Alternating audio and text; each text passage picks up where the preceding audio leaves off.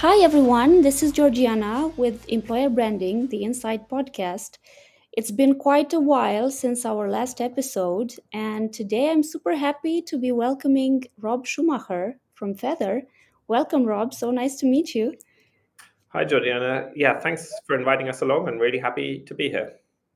And I would like to, well, first of all, let me introduce Rob also by saying he's the CEO and the co founder of Feather, which is an insurance company based in Berlin, in the sense that you guys provide various types of insurance to expats. Am I correct? But anyway, please detail exactly on what the company does. Absolutely correct. And if there's any confusion, it probably comes from the fact that we, of course, change over time. Mhm. And we've started offering all types of insurance that an expat could possibly need when coming to Germany. Mhm. We only started with one or two types of insurance, but now we actually have the full package, all insurance you ever need, really easily with us digitally and in English. Mhm. And how long have you guys been around? We've been around, it's quite scary, since 2018, so well before Corona. And Mhm. um, yeah, it's always scary to look back and realize how long it's been that we've been doing this. It has been indeed, and I think what you guys are offering is very, very useful in this very intricate landscape of German laws and German insurance. So yeah, congratulations for that. And also congratulations on growing a company. And basically this is what we will be touching during our episode today: leadership best practices and company culture best practices. And usually one of the things that I discuss during this podcast is how the culture of a company, especially when the company is rather small, is very much synonymous with the persona of the founder. And you are one of the two co-founders. Does this stand for Feather as well? What's your take on it? Yeah, so I think it's an interesting observation. I'm sure it's true. The thing is, my co-founder Vincent and myself, we're extremely different in a lot of ways, and there's only a couple. So on a lot of topics, we're even on completely opposite ends of a spectrum. But there are Mhm. some places where we agree, and I think it's actually the things that we agree on that brought us together in the first place, and is also the shared values that we build the company on. So Absolutely. yeah, I think that's exactly how it is for us. And I believe, I don't know for sure because I only led very small companies in my life. When it comes to scaling from 2 to 10 to 40, what does one leader need to do in order to preserve the company culture and the company values? Isn't that very difficult? Well, we're not at the 40 yet, but we did notice, as you say. I mean, with two Mhm, people, you don't really mhm. have to do anything Yep, to that's keep right. company. You just like the person and you kind of agree with them on some level. Um, and that'll actually be the same for the first couple of people joining the company as well. I don't think you really have to actively worry about company culture or values, because when you're a very small team, it's just always a very natural fit. So Exactly. you probably haven't at that point, and we hadn't written down what we even meant, or what were the things that we knew were important, just because everyone automatically knew. And I think the first time when it started becoming important is maybe when you're 15 or 20 people, Hmm. where you are starting to hire, everything goes a little bit quicker and more things happen in parallel, so you don't have enough time to kind of slowly onboard people and kind of really take your time with the hiring process in person, because someone else will be doing the hiring as well. So I think Right. that's the first time when you have to know kind of what is your company culture, and then how do we find out if people have the kind of fit that we want. Hmm. Hmm. So, if you were to sum up some best practices that leadership needs to take into account to preserve the existing company culture, what would those be? So, yeah, there's two things important if you want to preserve your culture. The first one is understanding what your culture is, and around about 20 people is when it gets a little bit harder. So, actually writing down what the culture is step one, and then step two, when you understand what it is that your company culture is finding out ways of testing people to see if they're going to be a cultural fit. So, obviously, those two things need to happen in order, and you're going to have to do it at some point, because you won't be the one doing all the interviews yourself anymore. You're going to have to kind of trust other people to make the judgment on whether or not it will be a good cultural fit for you as a company. And one thing we also are discussing now in the beginning of the year, it's still the first quarter, so I think we can also tackle this, are trends in employer branding. And one of the most important trends that I've heard and seen seems to be diversity this year. How does your company look at diversity? It's definitely a really big topic. And I think, It in is. fact, I'll say we have the three worst things going for us in terms of diversity. So, first of all, we are a tech company, and it's a topic that every tech company has to struggle with is Mhm. attracting diverse talent. The Yeah, second thing is an insurance company, which is also, insurance is still very, very heavily a male-dominated industry. yes, Um, it and is.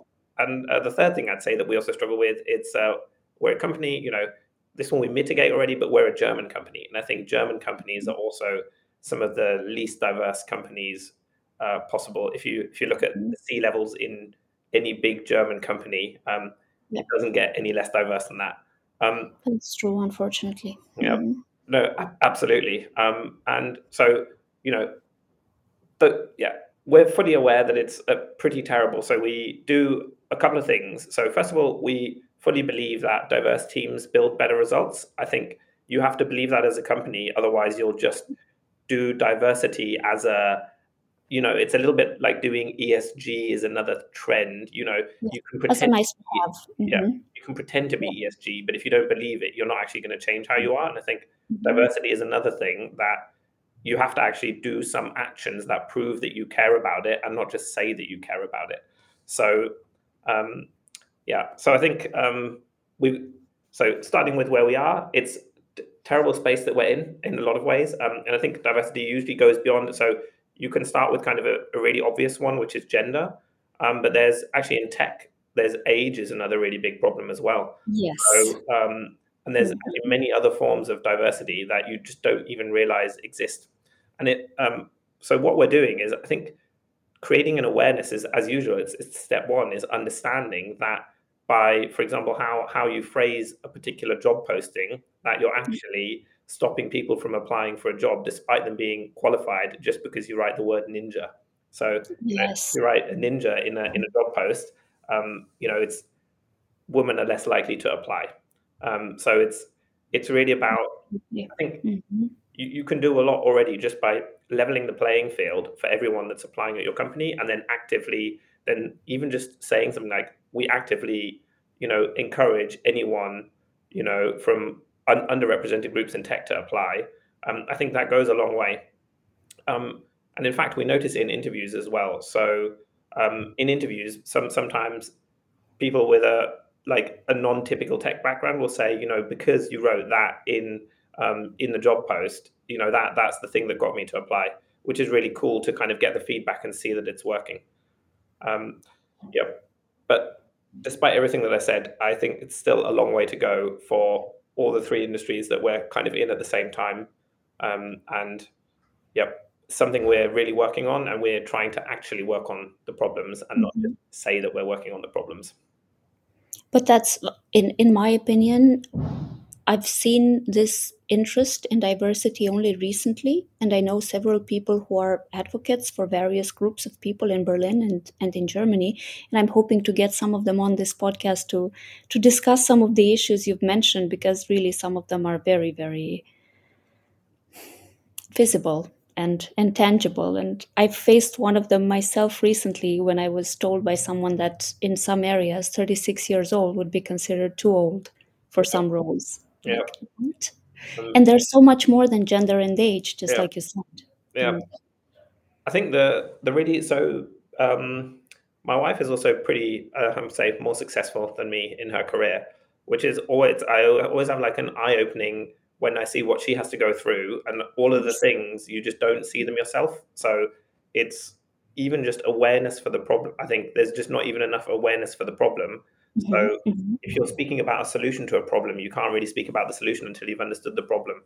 And I Yeah. think jumping to saying we're doing diversity things doesn't really mean anything until kind of the whole company understands it. And then, yeah, I think so. For example, your podcast educating people around the problems that there are is already really helpful, because you can't Hmm. tackle something if you don't actually understand the problem. Yeah. Exactly. I'm really curious, Rob. You have a PhD in mathematics. Does this make you, as a CEO, more data driven? Good. So I think it's fair to say I use very, very little of the PhD in mathematics in my actual job. And actually, funnily enough, linking it back to diversity, we don't actually even require degrees to work at Feather. So I think Great. a little bit of an outdated. Actually having worked for a while is way more valuable, or like having done a Hmm. project that you care about is way more valuable Always is. than a degree that you have. So I'll say the PhD doesn't help, but I think the kind of person that I am, I'm definitely I like understanding numbers, and I like understanding how pieces fit together. Um, Yes, that's what I and meant. yeah, Hmm. no, no, I'm sure. Yeah, no, and the actual. So I'm also fully aware that I don't really. So I understand the numbers, but I have to kind of get the numbers in the company. So there's actually a pretty cool course that I'm doing called SQL Habit, which is allowing me to run data queries myself in the company. So we make all data in the company transparent to anyone. So we like to have quite, we don't hide data from anyone. Anyone from anywhere in the company can kind of see how are the numbers going per like insurance type, how many people are signing up every day, how many people are canceling. It's all really transparent, and it's actually quite a fun playground to go into and play around with numbers. So I kind of see it as my continued learning journey in data and numbers, and I think I'm not the only one at the company that does that. Exactly. However, the reason I asked is that most companies try to implement various employer branding policies, or employee happiness or employee engagement policies, but they never really measure the results. They never know what's happening after implementing several policies or after using certain tools. And I'm always wondering, and I've asked this question before, does data play a role into what we are doing, and you guys in your company are doing at the moment? Because I think sometimes some things are just left hanging, you know. That's amazing. So I love that question. In fact, I'll tell you the question that we always ask if someone suggests anything. We always ask, how do we know if it's been successful? Hmm. So Yep. it's like, how do we know in 3 months, in 6 months, and in 12 months if what are we trying to achieve, and how do we know if we've achieved that? Yep. It's yeah, and it's okay to sometimes be a bit vague if there are things that are, sometimes some things are vague, and that's okay. But you should always try and make it measurable, because otherwise it's too easy to kid yourself later that what you've, to do stuff without having any impact, or to kid yourself that it's actually worked. So I think that's actually an even bigger question than being data driven. Is more like, Hmm. I guess, being results driven and using data to Self-driven. Yep. exactly Hmm. data to Hmm. back it up. Yeah, so I think that's a really great question. Yeah. How involved are you as the CEO in getting to know your people, understanding their needs and their wants? So this one's a tough one to answer, because it's changed a lot over time. So Hmm. we are a remote company, and we're growing fast. So and that wasn't always the case. So I think we started out, we were not so. Some people were always remote, but we spent a lot of time in an office together, and it was just very easy to catch up with everyone in the company. When you're less than 10 people, you don't really have to put any system in place to make sure that everyone is being heard. And now we've got the two things of being fully remote and growing, which does make it a lot harder. And in fact, I think it's too big of a task for me to manage on my own. So Hmm. at first I would have thought, no problem, I'll just have some check-ins with everyone throughout the company, but it doesn't work. So there needs to be more of a system. So we do actually have a people person who's like the key part of the role is making making us work as a remote growing company. And That's great. a lot of that is Hmm. actually having a place for people to voice concerns even. So I think it's, people have to be able to be heard, and we have to be held accountable as well. So exactly as I said before, like, how do we know it's being successful? She actually checks in with Vincent and myself. That's my co-founder. Mhm. We see if there are issues. We have to follow back up with her what we're doing to address the issues. So people can really see we take it seriously, and someone is holding us accountable as well. Mhm. Mhm. Okay, nice. And which social channel would you say is the most suitable for building a strong employer brand, Um, according to what your colleague tells you, yeah, if not to your own personal yeah. experience? Um, so it actually really depends on which employees you're kind of going after. So it's almost if you're targeting customers, considering an employee as a customer, you want to do the branding in the place where the customer is. So for some employees that'll be LinkedIn. Um, um, for other employees that'll be other channels. But one of the coolest, or kind of the two coolest channels that we found, the first one is actually your website. So Mhm. everyone checks out your website, and again, we notice this in interviews when we update the about page to include more information about us or Yeah. explain how we do things. People really check it out, and it's something that I was really surprised by. So we did it, and there was an update, and every other interview, suddenly people were mentioning, I saw you wrote this and that. Mhm. Mhm. Oh, so that's how you work as a company. Um, Yep. and the I'm so happy you mentioned this.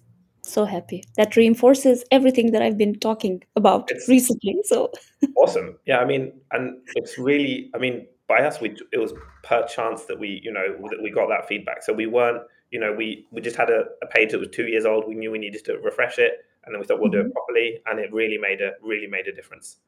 Um, and then the other one that's really cool is having, for example, things exactly like this podcast where you can kind of interact with other people, because it definitely gives you a bigger reach than otherwise.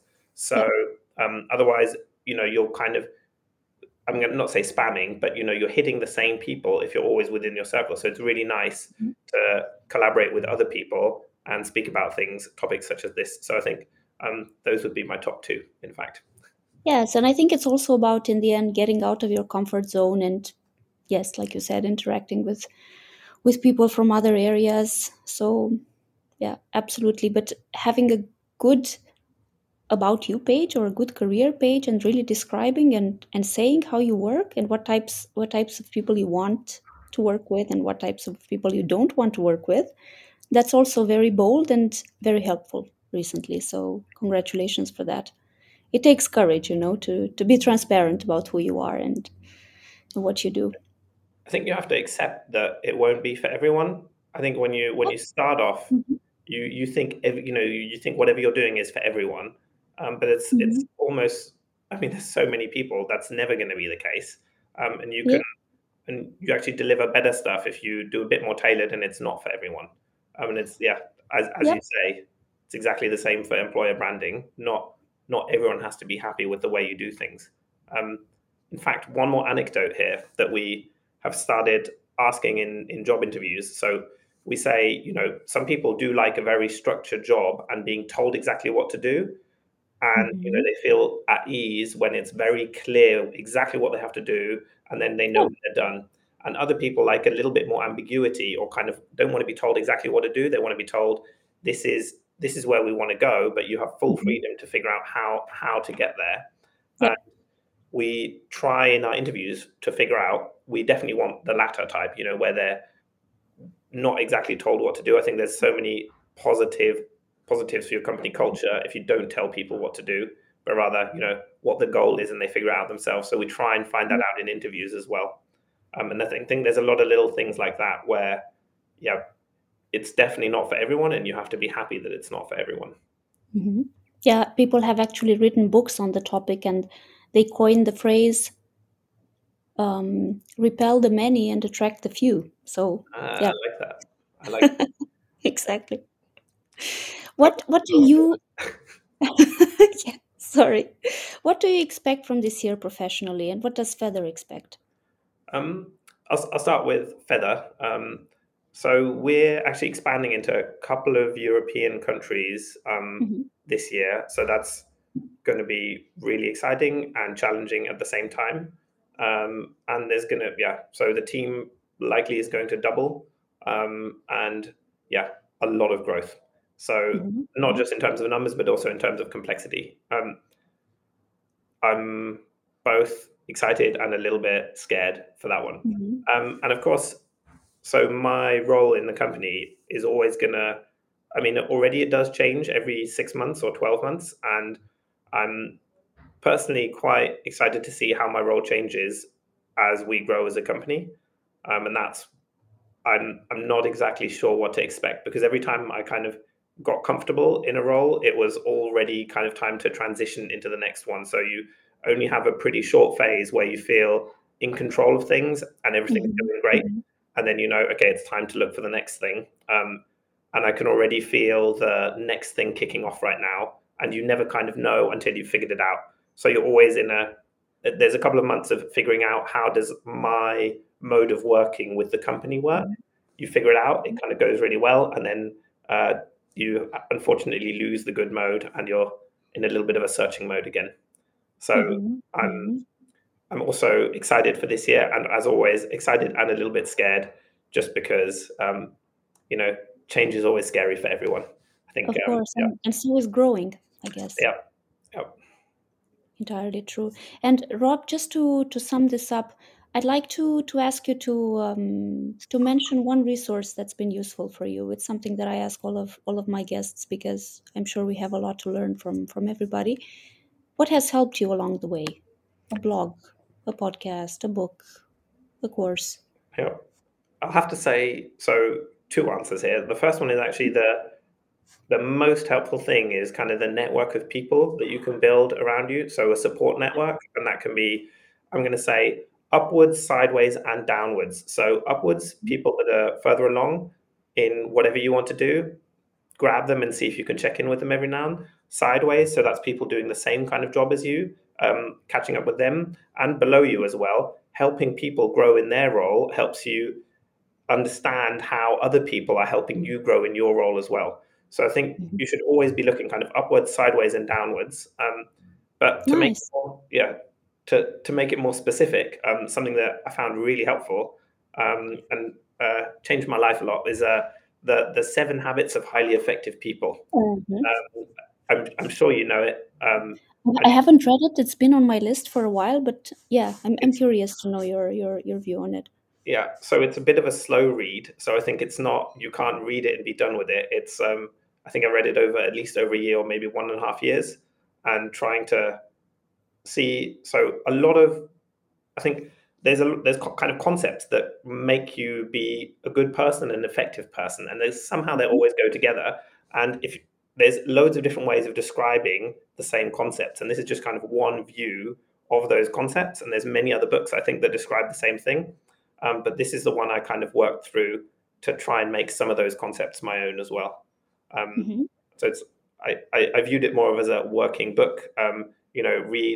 Read a couple of pages, see if I'm actually changing how I am, and then going on. So this was a very, very slow, as I say, a year or a year and a half it took me to go through. Okay, great. Well, this was really, really nice. Thank you so much for talking to me today. I wish you all the best. If you'd like to tell people how they can reach you or Feather via other channels than LinkedIn, now is the moment. Yeah. You can find us, easiest is Google us for Feather Insurance, and you'll find us. And I also really enjoyed today, just because every time you get asked interesting questions, it helps your thinking as well, about how you're thinking about things. So it was really fun for me as well. Thanks a lot. I'm glad to hear that. Good luck, Rob, and talk to you soon. You too. Bye-bye. Bye.